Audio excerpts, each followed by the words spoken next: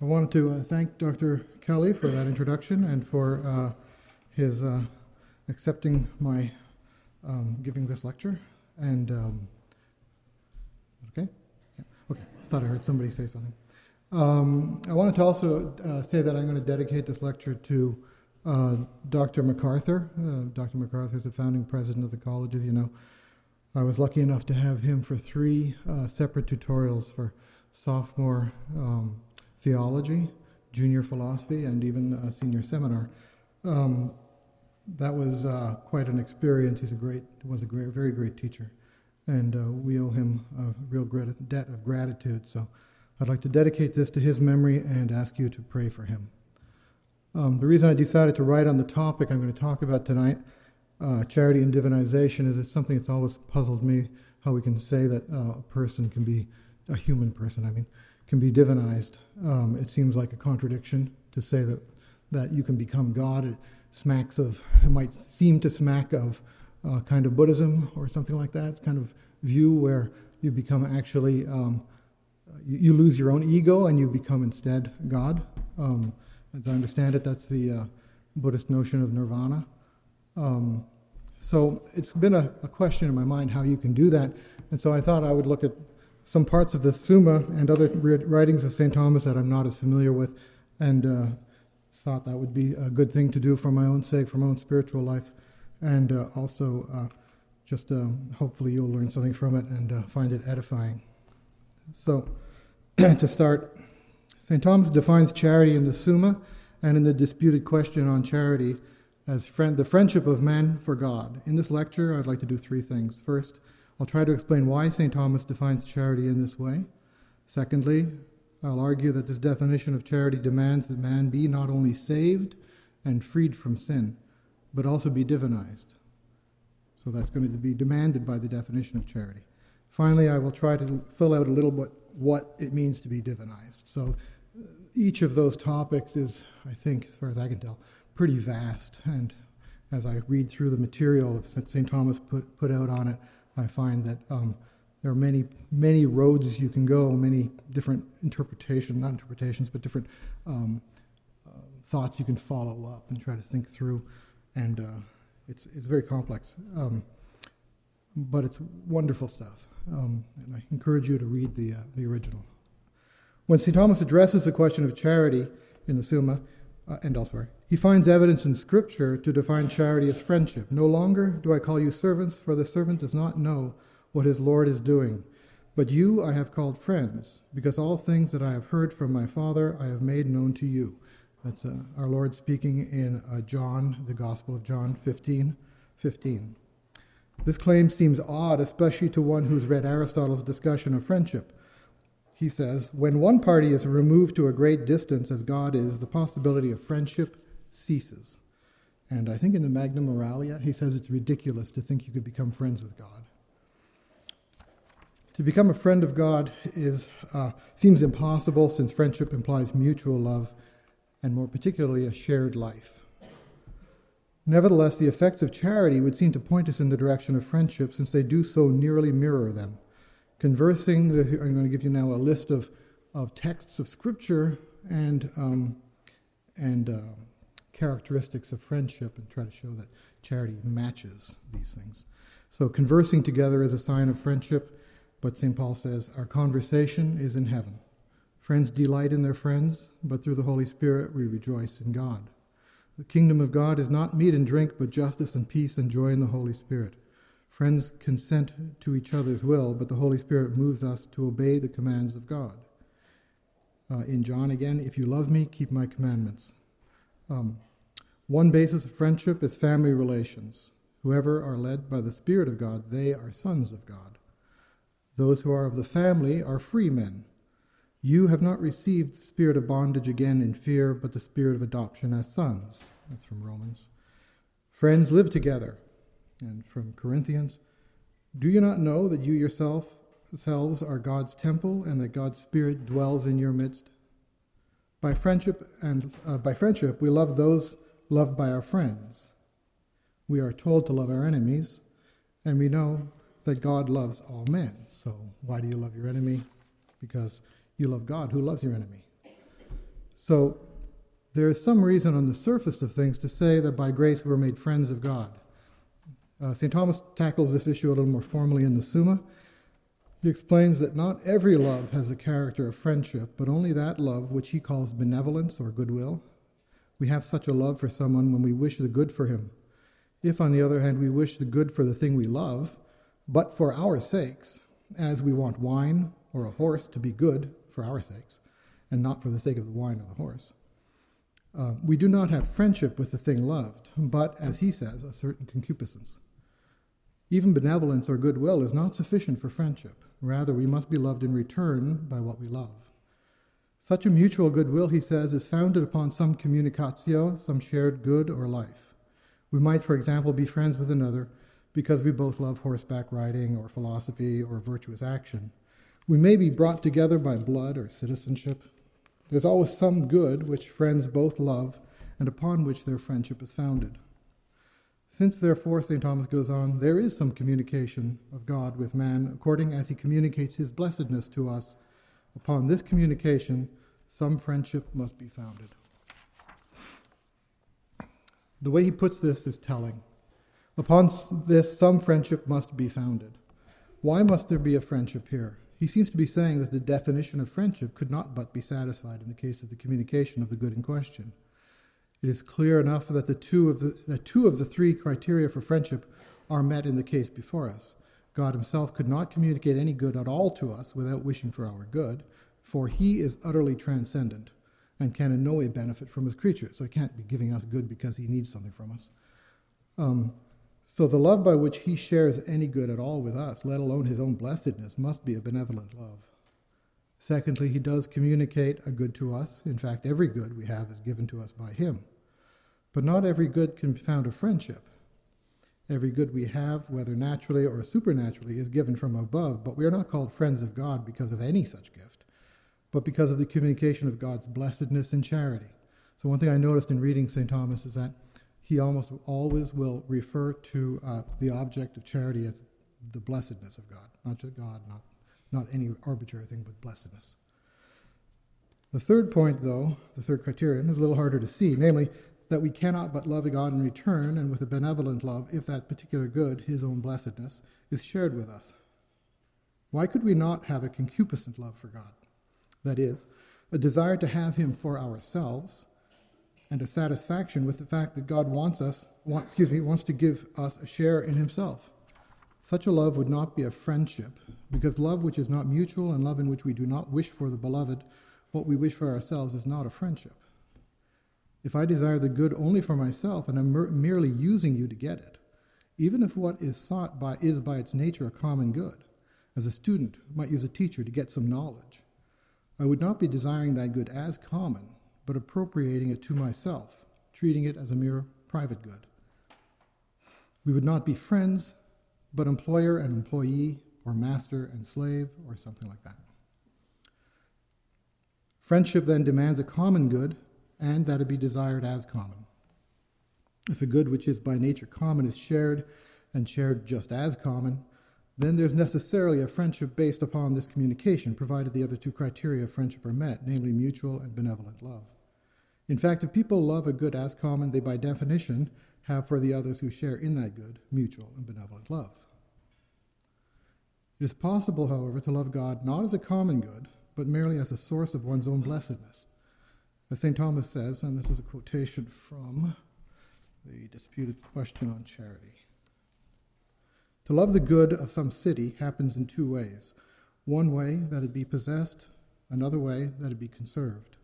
However, to love the good of some city, that it might be had and possessed, does not produce the political good, because thus even some tyrant loves the good of some city, that he might dominate it, which is to love himself more than the city.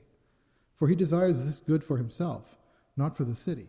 But to love the city truly is to love the good of the city, that it might be conserved and defended, which produces the political good.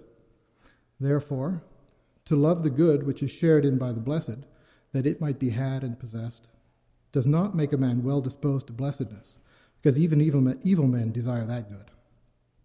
But to love the good according to itself, that it might endure and be spread, and that nothing be done against that good, This makes a man well disposed to the fellowship of the blessed, and this is charity, which loves God for himself and neighbors who are able to have blessedness just as themselves. That's the end of the quotation. So he's distinguishing between two kinds of love, right? A man can love the city because he wants to own it, right? He wants it for himself. He wants it as an instrument for his own good. Or he could love the city as a common good. That's the way you must love it if you're willing to die for it, right? If you're willing to give up your private good for the sake of the city, for the sake of your country, then you're loving it, it seems, as a common good. I suppose there might be other reasons too, but that would be the good reason. Okay. Just as a man might love to rule a city as a tyrant, we might love to possess God simply for the sake of our own private happiness. And just as one should love should love the city for itself as a good to be preserved and even defended with our lives and private goods, so we should love God for himself and be willing to sacrifice our private goods for him. We should so love him that we desire that he be loved by all, and we rejoice in his blessedness. This latter love, the love of God as a common good, is fundamental for charity. The good which is communicated can, then, be desired with a mere concupiscence, a love which is not charity. It can even be desired as a common good without charity, however. There's another quotation. This one is from the Summa. To love God above all things is something connatural to man, and even to every creature, and not only the rational ones, but even to the irrational and the inanimate, according to that mode of love which is able to belong to each creature. The reason for which is that it is natural to each thing that it desire and love something according as it is naturally apt to be. For thus does each thing act as it is naturally apt to act, as is said in the Physics. It is manifest, however, that the good of the part is for the sake of the good of the whole.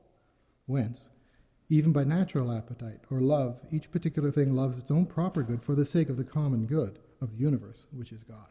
So he's saying there that without grace, you can love God as a common good. Right? But you can't have charity without grace. So how do we put that together?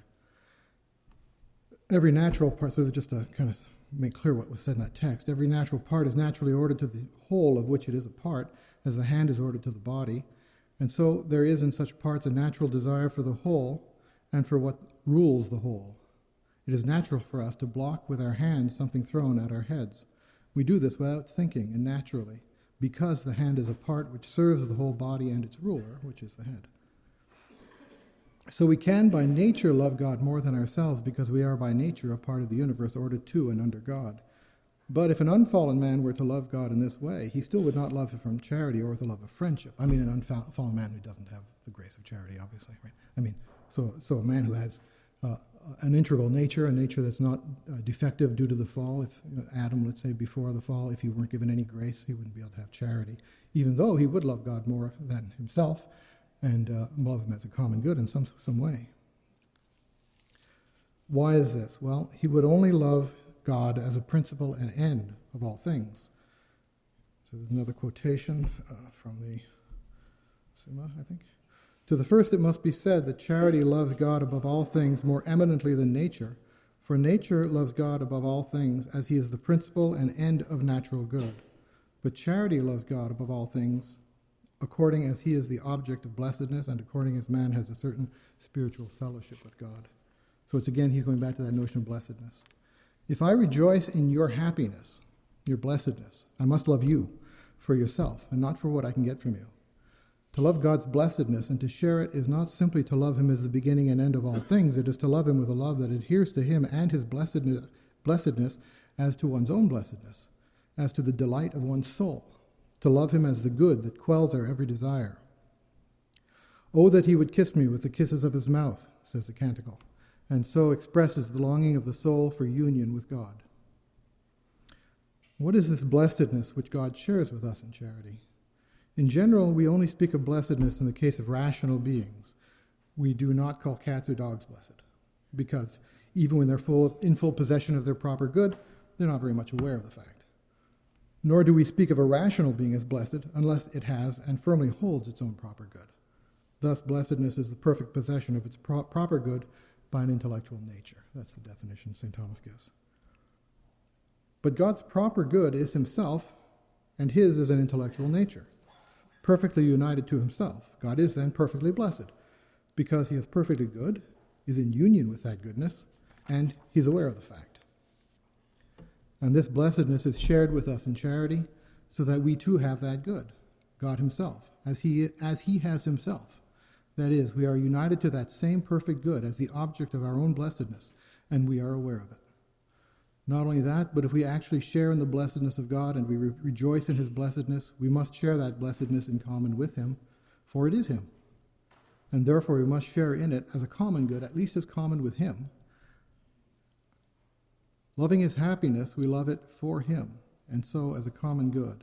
And loving his happiness, we love whatever he deems good to love. As it were, we love what pleases him and makes him happy.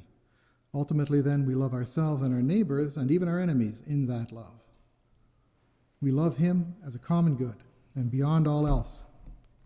But further, we love him as our own blessedness. Consequently, by charity we enter into friendship with God because we partake of the good which is his happiness, and that happiness is his in the most fundamental way, because it is him. Moreover, in loving him as he is in himself as a common good, we want for him the good appropriate to him, that he might, going back to the text from the De Caritate, that he might endure and be spread, and that nothing should be done against that good. He said that's the way we should love the city, and he's saying, no, this is the way, suggesting that's the way we should love God. Such a love, then, is a mutual, benevolent love based upon a common good and is therefore a friendship. Such love is surely beyond nature. One last note here. Blessedness can be understood from the point of view of the good had or from the point of view of the one who has it. When we share God's goodness, we possess by grace what he possesses by nature. The thing possessed, God, is the same, but the ones possessing it remain distinct. In this sense, we form a community in grace and glory, the heavenly Jerusalem. Charity, then, is a friendship based on shared love of the blessedness of God himself. Through it, we love God with the love wherewith he loves himself. And the good he shares with us is himself as blessed, as enjoying his own goodness. Not only charity, but faith and hope, too, have God as their object in a way no natural virtue does. In distinguishing the moral and the intellectual virtues from the theological, St. Thomas writes, and this is a text from the Summa, "Man is perfected through virtue for the acts by which he is ordered to beatitude. The blessedness or happiness of man, however, is twofold. One happiness is indeed proportioned to human nature, which man is able to arrive at through the principles of his nature. The other happiness is a blessedness exceeding the nature of man, which man is able to attain only by divine power, according to a certain participation of divinity, according to what is said in 2 Peter 1:4, that through Christ we are made sharers in the divine nature. And because this sort of blessedness exceeds the proportions of human nature, from which nature he proceeds to acting well, man proceeds to acting well, according to his proportion, they do not suffice for ordering man to the aforesaid blessedness. Whence it is necessary that there be divinely superadded to man some principles, through which he be so ordered to supernatural blessedness, just as he is ordered to the connatural end through natural principles, though not without divine help. And such principles are called theological virtues, both because they have God for an object, insofar as through them we are ordered unto God, and because they are poured into us by God, and because such virtues are taught to us only by divine revelation in sacred scripture. So here's what I'm taking that to say. Nature provides us with principles by which we are ordered to our natural sort of happiness. For example, we have natural inclinations to society, to truth, and to food, other things as well, which inclinations are perfected and rectified by moral and intellectual virtues. The inclination to society is rectified by the virtue of justice, to truth by, let's say, science, and to food by temperance. But we have no such natural principles by which we are ordered to participating in the divine nature. To be ordered to a divine participation, then, we need virtues which not only perfect already existent inclinations, but which add to our natures in ordering to an infinitely higher nature, that of God. We need to have added to us not virtues which would rectify our appetite or intellect vis-a-vis the natural object, but which will provide the very object itself. This is clearer 2 articles later, and here's another quotation. The theological virtues order man to supernatural blessedness, just as man is ordered through natural inclination to his connatural end. But this happens according to two things. First, according to reason or intellect. Second, through the rectitude of the will naturally tending into the good of reason. But these two fall away from the order of supernatural blessedness, according to 1 Corinthians. Quote, "Eye has not seen, and ear has not heard, and it has not entered into the heart of man what God has prepared for those who love him." So that's St. Thomas quoting St. Paul. So St. Thomas goes on. "Once it was necessary that with regard to both, something be supernaturally added to man, so as to order him to the supernatural end.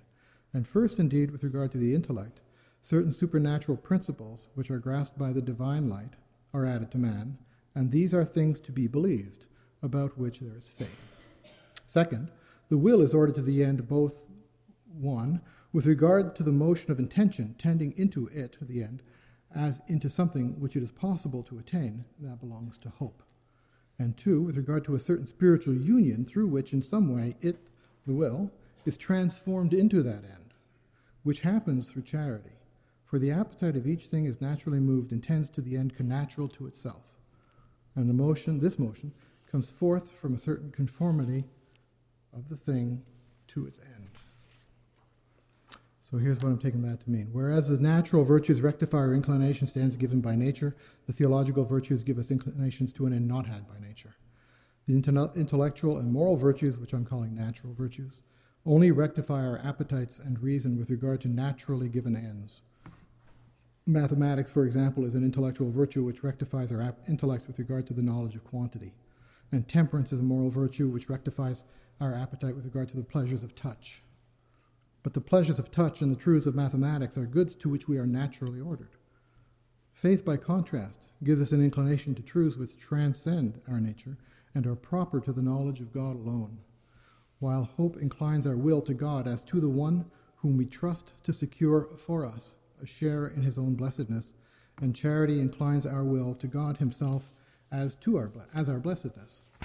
There is in us no natural inclination, no purely natural inclination to God, as he is in himself, but only at most to God as the source and end of all things. Philosophical wisdom, the natural knowledge of the highest causes, seeks God, but only as an explanation of the things around us, and our natural love follows suit. Okay. If to desire and to possess God in the way which blessedness demands and which is offered to us by Christ, that is, if to desire friendship with God is something to which our nature is not ordered, we must wonder how we can be given it, or even hope to be given such a desire or ordering by the theological virtues or by anything else. The short answer, which I've already stated, is grace. I turn now to the second part of the paper, grace and divinization. Most of you are familiar with the text of St. Athanasius, in which he says, "God became man that man might become God." The thought has a long pedigree. It's not original with Athanasius, but in fact it's in Scriptures. The Gospel of John says, "But to all who received him, who believed in his name, he gave power to become children of God, who were born not of blood, nor of the will of the flesh, nor of the will of man, but of God." And again, again referring to birth, "Unless one is born of water and the Spirit, he cannot enter the kingdom of God. That which is born of the flesh is flesh. That which is born of the Spirit is spirit." These references to birth and to being sons of God imply the taking on of a new nature, the nature of one who begets. Being born of God or born of the Spirit means we have the nature of God or the Spirit. That's what happens when you're born. You get a nature. You get the nature of the parent. The second letter of Peter is often cited in this context. I've already cited it once, I'll cite it again. "His divine power has granted to us all things that pertain to life and godliness, through the knowledge of him who called us to his own glory and excellence, by which he has granted to us his precious and very great promises, that through these you may escape from the corruption that is in the world because of passion, and become partakers of the divine nature." So that's the key, is the last text there. Partakers of the divine nature. St. Thomas cites this text in his commentary on the Ephesians, letter to the Ephesians. "For the human mind and will could never imagine, understand, or ask that God become man. and that man become God and a sharer in the divine nature. But he has done this in us by his power, and it was accomplished in the incarnation of his Son, quote, that you may become partakers in the divine nature. Grace, then, is not a mere covering of sin or a medicine which restores our native health, but it's a regeneration, the taking on of a new nature, that of God himself, so that by grace we are divinized.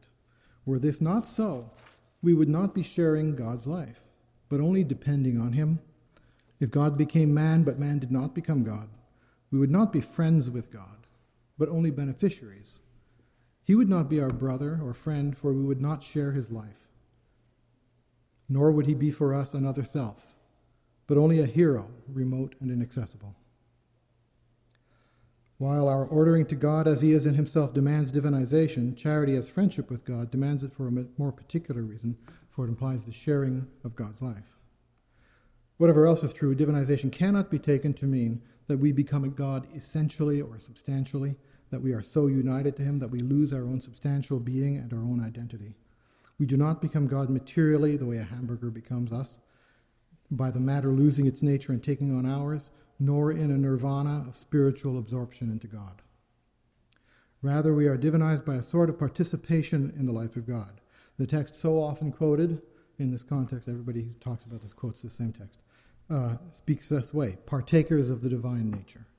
So what is participation? So I'm going to say a little bit about what participation, and very, very little bit. This is one of those places where you could go hog wild and talk forever about it. The basic notion of participation can be approached by looking at its etymology. To participate is to take a part, to take a part. We can participate in something if we take from it without using it all up. That is, if we can take some part of it. The idea is basically that of sharing. Consequently, the thing participated in or shared must be thought of as if it were some kind of a whole. This can happen in a number of ways. We might share a pie or the road or the use of a lawnmower. In these cases, we share by quantitatively dividing the thing shared, either dividing its dimensions or its time, and each taking part of the whole. We can also be said to share human nature, or to share in man, because we each of us have humanity, though no one of us exhausts it. There's no limit to the number of possible men. If one man exhausted it, nobody else could be a man.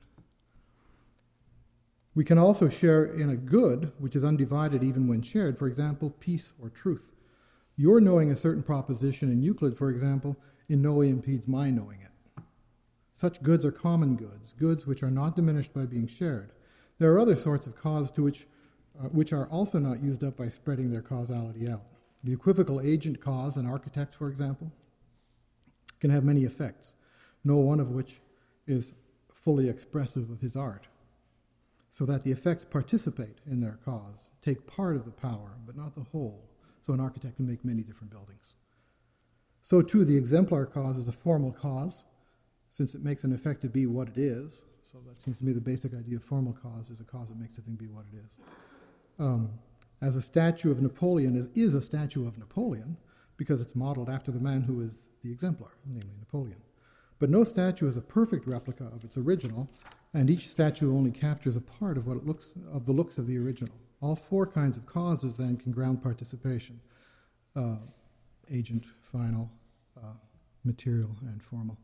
Though in the case of material causality, this occurs by actual material division of the whole, whereas in the others, the cause can maintain its integrity, its wholeness, even while being in some sense divided.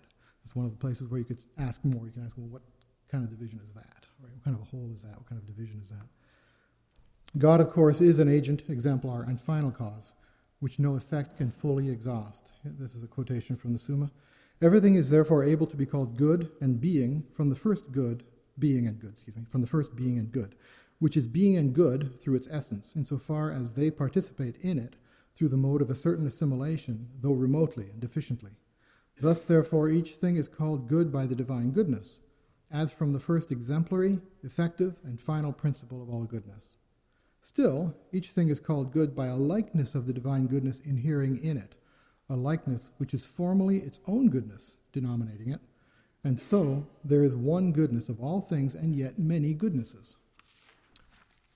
So there, I think he's making the point that that when things share in God, they are themselves good or being, right? But they are taking their being from God in some way. But they do have their own goodness. So it's not that God is the only good.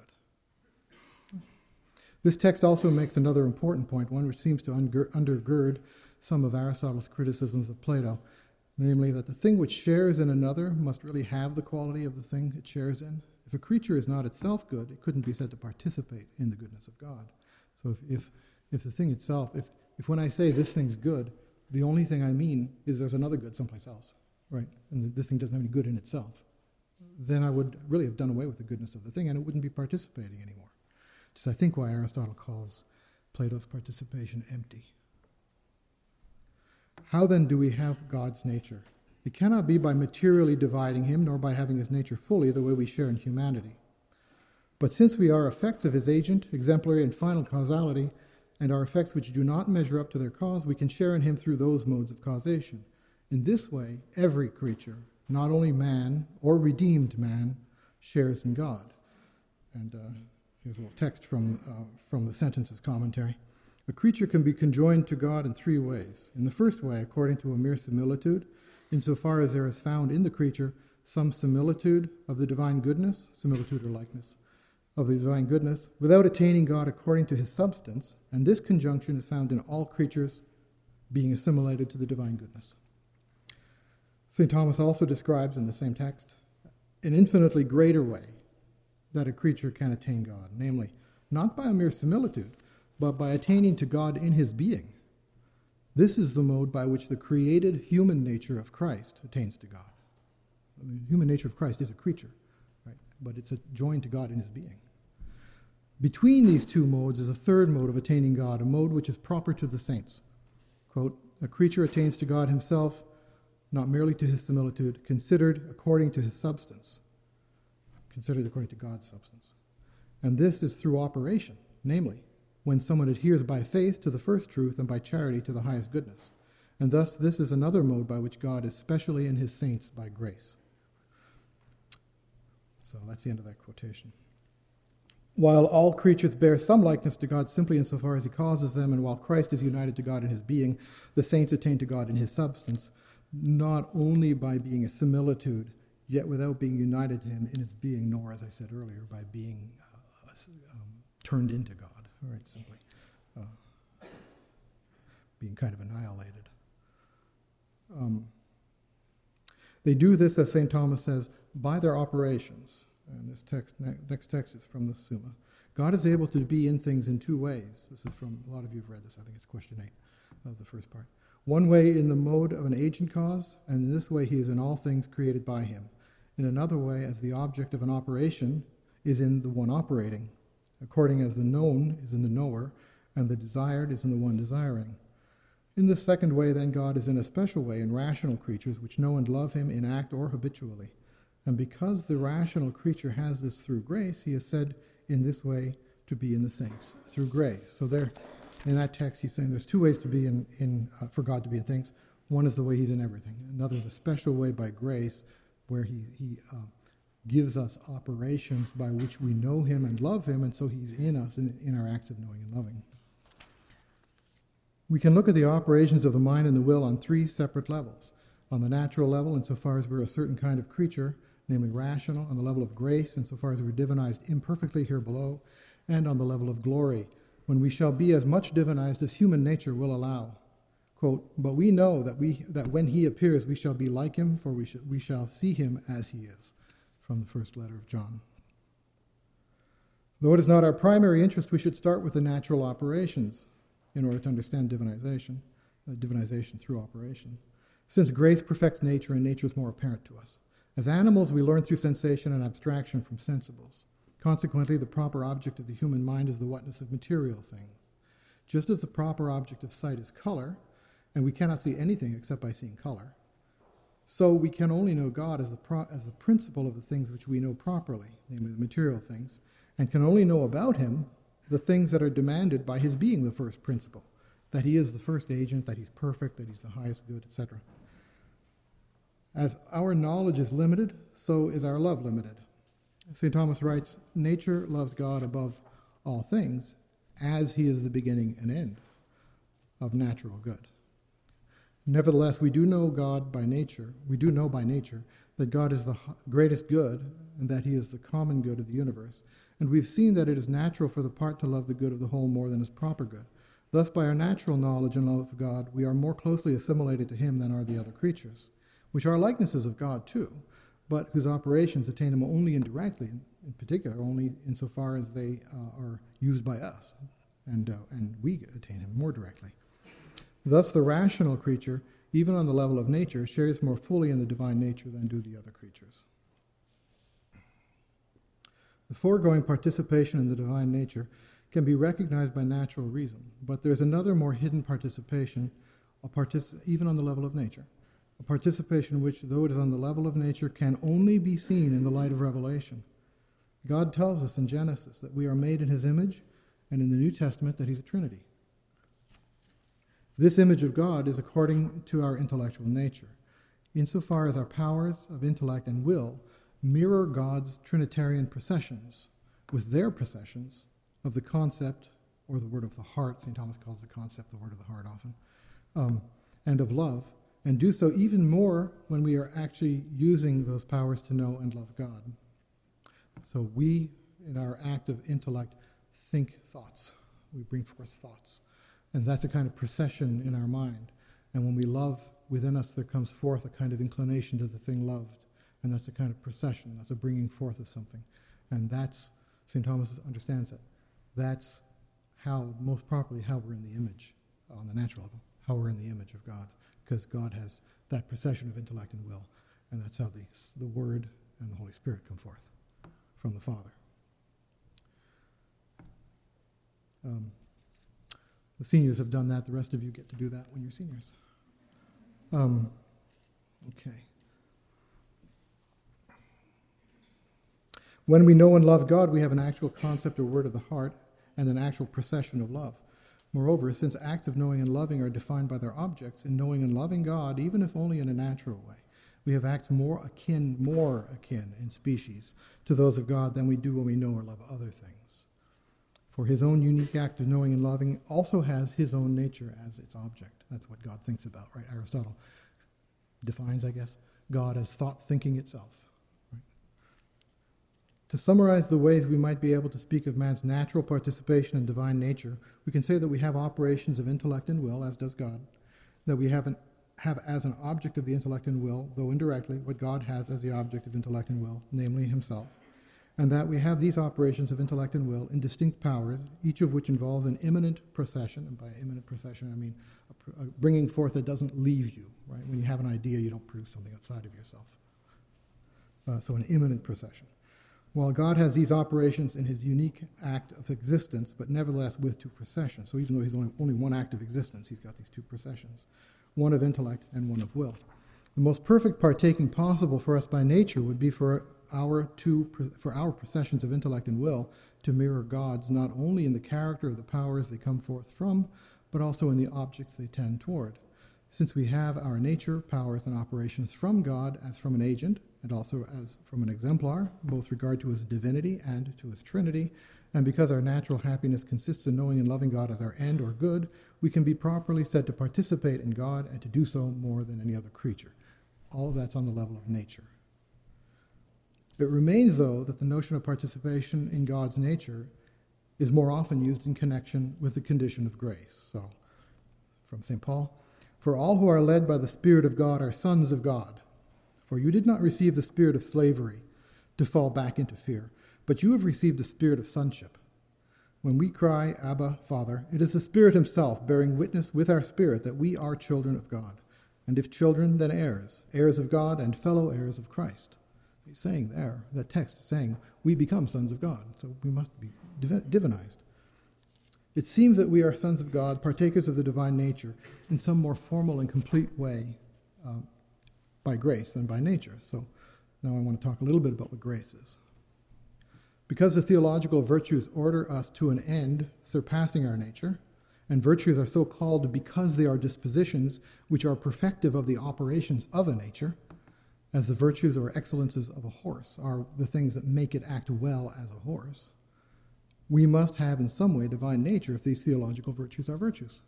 So if those things are theological virtues, the virtue has to be something which allows us to do whatever it's supposed to do well, right? So if they make us do the things of God well, then it must be that we have a divine nature.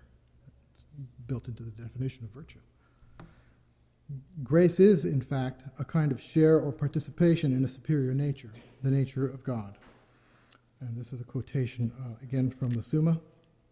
The infused virtues dispose man in a higher way and to a higher end than nature, whence it is necessary, too, that they dispose by order to a higher nature.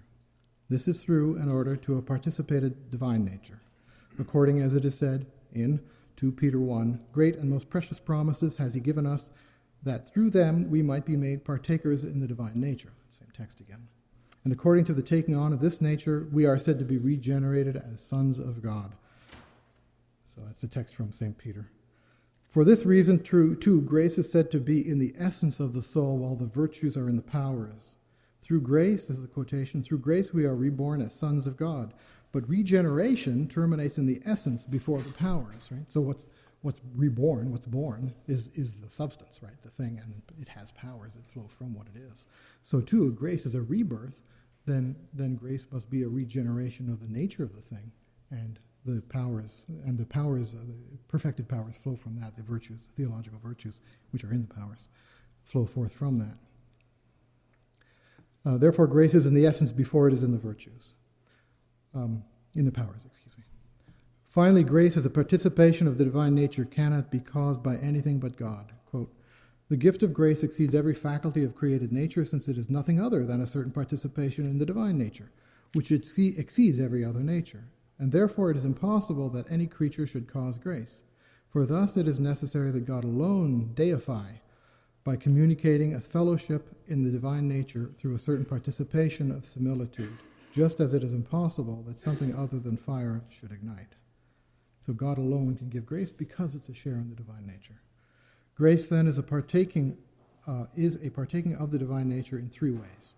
First, by deifying the essence of our souls, we become more like God in our very souls.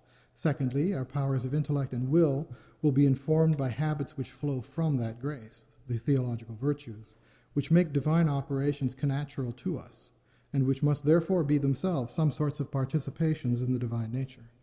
Further, while God always acts when any creature acts, because the agent is in the patient, so the agent is in the patient, by that I'm just thinking that something like when you push something, right, your activity of pushing is in the book that you're pushing, right? So the agent is kind of in the patient. So further, while God always acts when any creature acts, because the agent is in the patient, God's act of causing the operations appropriate to the theological virtues will also cause God to be present in us, so as to deify us in some sense. Finally, since an action is defined by its object, as seeing by color, or house building by houses, so our knowing and loving God, of God, have their specific natures from their object, which is God. Okay. Through the essences of our soul, though the essences of our souls become deiform by grace, the likeness of our soul to God does not seem to be something we can very well speak of directly, but only by way of its manifestation in our powers and our operations.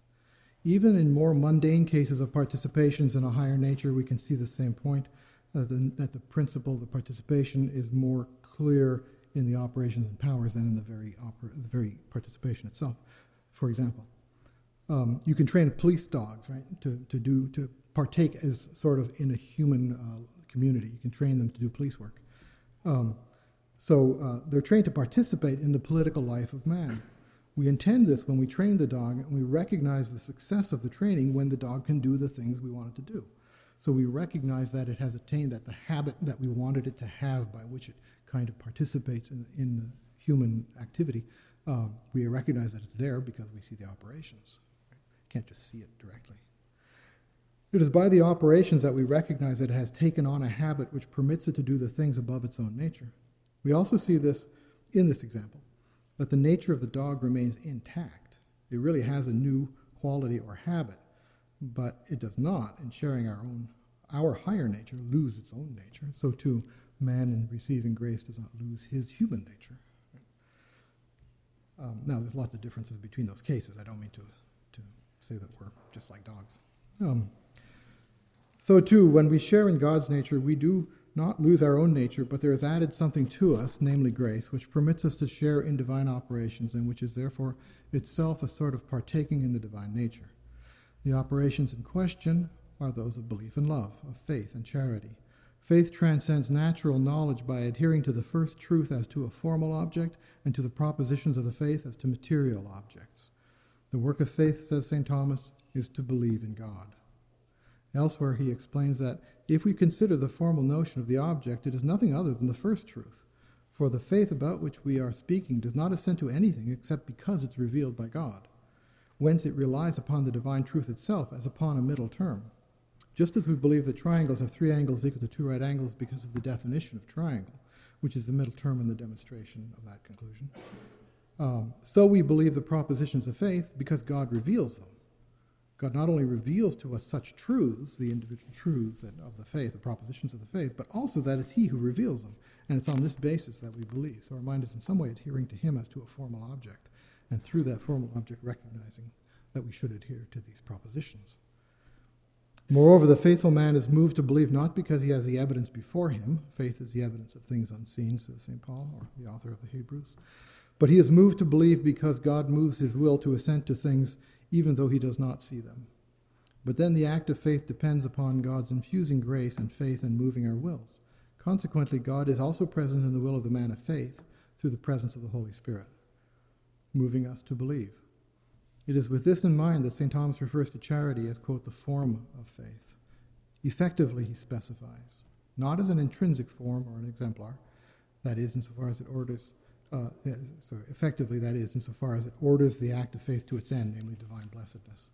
It is not the case that we are moved by God to believe in just the same way as he moves us with regard to natural activities, though in both cases we depend upon his agency. In the case of faith, we're being moved with a motion that transcends nature and directs us to God's own truth and to God himself. But it seems to be especially by charity that we share in the life of God. Without charity, our faith and our hope are dead.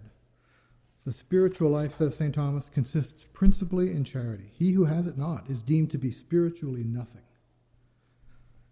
If we are principally alive spiritually by charity, and divinization is precisely sharing in the life and operations of God, then charity must in some way be that in virtue of which we are principally divinized. Like faith, charity flows out of a soul born of God, and like faith, charity is a habit by which we are naturally carried toward the Father, toward God the Father.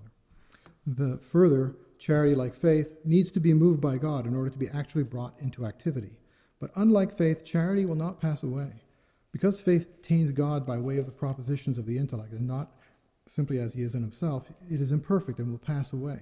And hope, because it is of things unseen, will also pass away when vision is granted to us. But charity, because even here below, it attains to God as he is in himself, loves God without defect. And now here's a quotation from the Summa. The act of the knowing power is perfected through this, that the known is in the knower. But the act of the appetitive power is perfected through this, that the appetite is inclined toward the thing itself. And therefore it is necessary that the motion of the appetitive power be toward the thing according to the condition of things themselves, but the act of the knowing power is according to the mode of the knower. So he's saying that when you know something, you kind of take it into your mind, right? But when you love something, your heart goes out to it. So it follows the mode of the being of the thing. Whereas your knowing follows the mode of the thing becomes altered and becomes, it takes on your mode, right? So for example, you can make a circle in your mind of any size whatsoever, no matter how small, right? You can't do that in physics. Right? You can get down to elementary particles, you're out of luck. So there's a kind of perfection. You kind of make the thing more perfect by receiving it. And on the other side, when you know God, you break him up into propositions. You say God exists, or you can say God is good. So we have different concepts when we put them together. But in him, there's no such composition, right? So in order to know him, we have to kind of bring him down to our level a little bit by breaking him up that way. The very order of things is such that God is knowable and lovable because of himself. This is St. Thomas still. As essentially being truth and goodness itself. through which other things are both known and loved. But with regard to us, because our knowledge takes its origin from sense, the things closer to sense are more knowable beforehand, and the ultimate term of knowledge is in that which is most remote from sense. According to this, therefore, it is to be said that love, which is the active and appetitive power, even in the state of this life, this is still St. Thomas speaking, tends to God first, and from him it is derived to others. And according to this, charity loves God immediately, but other things by the mediation of God. In knowledge, though, the converse is true, because we know God through others, as a cause through an effect, or through the mode of eminence or negation, as is clear from Dionysius in the Divine Names. That's the end of the quotation. When we love something, our will tends to the thing as it is in himself, but when we know, the operation is completed by the thing in some way coming to be in our minds. Thus, will conforms to things in their real being, but intellect conforms things to itself.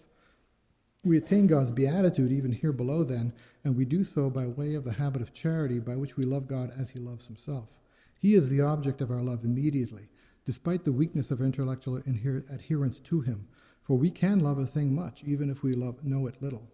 However much it remains true that love follows knowledge. So God can supply there, right? He can supply for our lack. By nature, even if we can love him above all things, we cannot love him except as the beginning and end of all things. But by grace and charity we are lifted up into the divine life so as to have his blessedness as our own object. And this love, though it will in some way be altered when fulfilled, it will not be destroyed. Charity not only attains God as he is in himself, but it also conforms us to God. In a text cited earlier, St. Thomas said, a text I cited earlier, he says, the will is transformed into that end, its end, which happens through charity. For the appetite of each thing is naturally moved and tends to the end connatural to itself, and this motion comes forth from a certain conformity of the thing to its end. Elsewhere, St. Thomas explains why the will becomes conformed to whatever it loves. This is a text from the Sentences Commentary, and I wonder about some things in it, but I'm going to go out on this limb and you can start sawing in the question period. Because the will is a moved mover, a mover because it moves the other powers of man, and moved because it's moved by the good.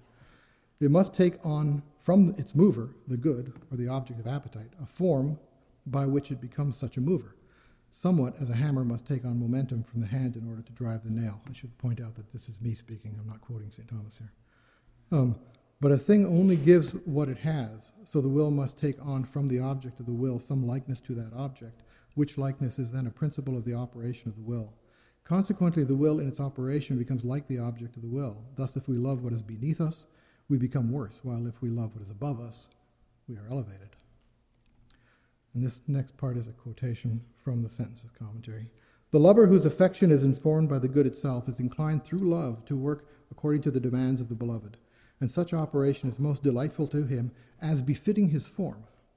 Whence, whatever the lover does and suffers for the beloved, it is all delightful to him, and he is always more and more set on fire by the beloved, insofar as he experiences a greater delight in the beloved, in those things which he does or suffers for the beloved. And just as fire is not able to be restrained by the motion which belongs to it according to the demands of its form, except through violence, so neither can the lover be restrained from acting according to love. In the act of loving God, then, especially in the act of supernatural love called charity, we are made like God, for he is himself our object in that love. And as we have seen, this conformity gives us a connaturality with God such that we desire what he desires, and we recognize his truths by our love of them. So much is this so that when St. Thomas speaks of charity, he associates with it the gift of wisdom, for this wisdom is had by a kind of conformity with God. By charity, too, we are made to dwell with the Lord and he with us, for it is a property of love that the beloved and the lover live together. He that abides in charity abides in God, and God in him. First letter of John. When we love, the beloved must be in us by knowledge, and we ourselves strive to know the beloved as much as possible, in proportion to our love. With regard to the will, the beloved is in us because of our inclination to the beloved. That is in itself a sort of presence of the beloved in the lover. And the lover is in the beloved because he thinks of what is good for the beloved as good for himself. The union of friends in love makes them one soul. Charity, then, like faith, is a habit and a power of the soul, a habit flowing forth from grace in the essence of the soul, as natural powers flow from the natural essence of the soul. The Holy Spirit moves us to love, and we, having the habit of charity, share in that motion of love. Thus, charity is another mode of divinization, and through it we are enabled to love God as he is in himself, and to do so from our own power, in a connatural way. We conclude that grace divinizes us in the essence of our soul, and also in our powers of intellect and will, by causing in them forms which are like to God, by pouring into our powers of intellect and will new habits which have a new connatural object, namely God himself, and by allowing us to be moved by God as by an agent through those theological virtues to a final cause beyond our nature, union with God. Grace makes us partakers in the divine nature. Grace elevates our likeness to God not only with regard to the divinity of God, but also with regard to the Trinity. We are in the image of God by nature, insofar as we have an intellectual nature, the operations of which are carried out through processions of the Word and of the heart, of the Word of the heart and of love, and are in that image as much as nature can make us when we think on and love God.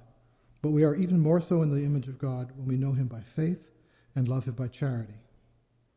Under these conditions, we attain him as he attains himself. That is, we know about him what could only be known by him, and we know him as he is in himself. Love him as he is in himself.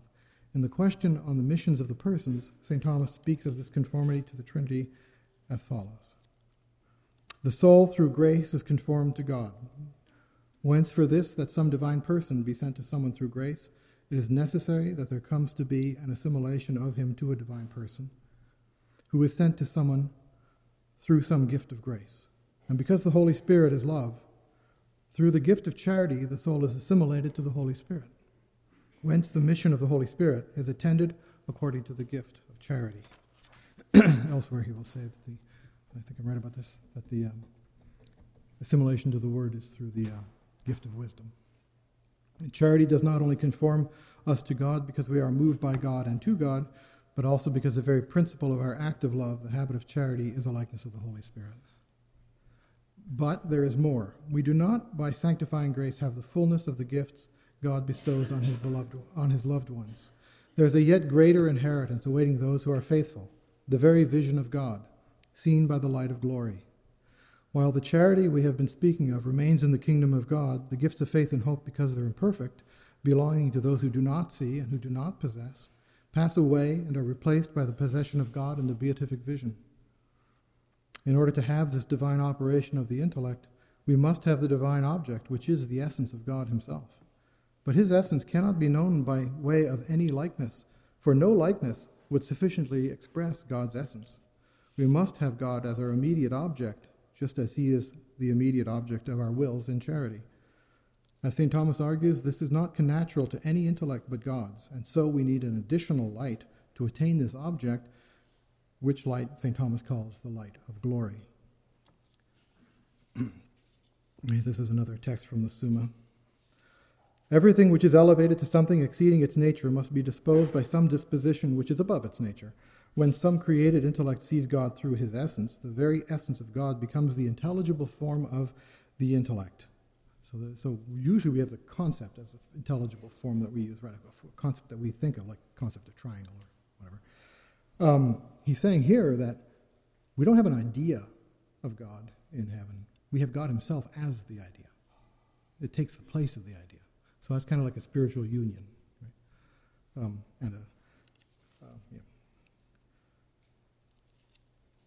Whence it is necessary that some supernatural disposition be superadded to it, for this that it be elevated to such sublimity.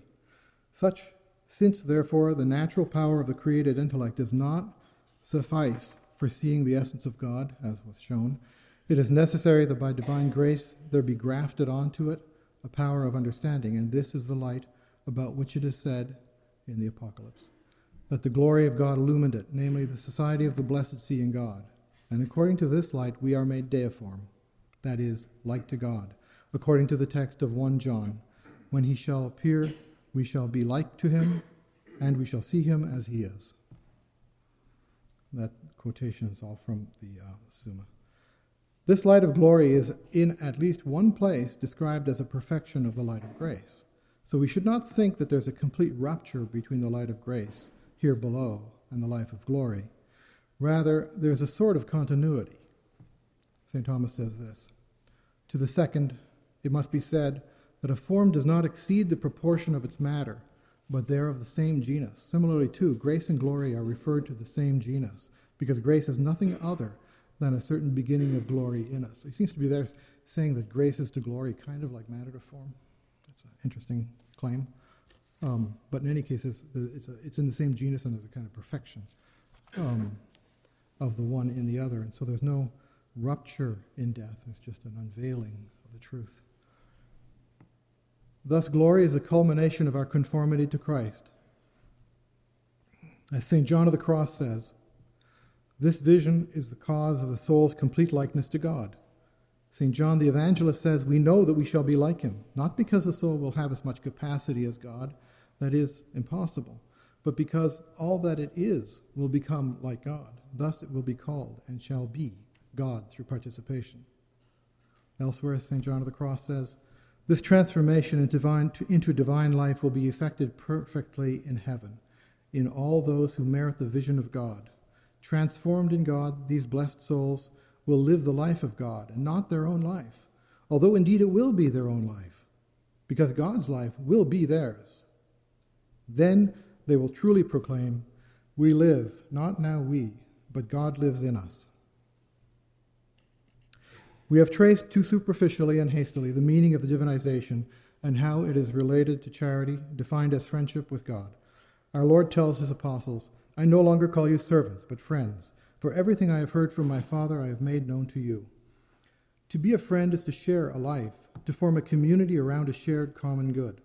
But man cannot do this with God, even if the God should become a man. Man himself must become a God. But to become a God while remaining man is to partake in the divine nature.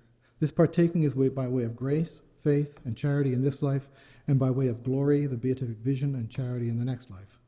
In each case, that of natural knowledge and love, that of grace and that of glory, we are the image of the Trinity.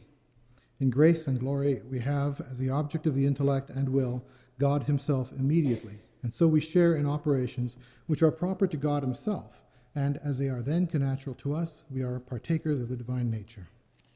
Thank you.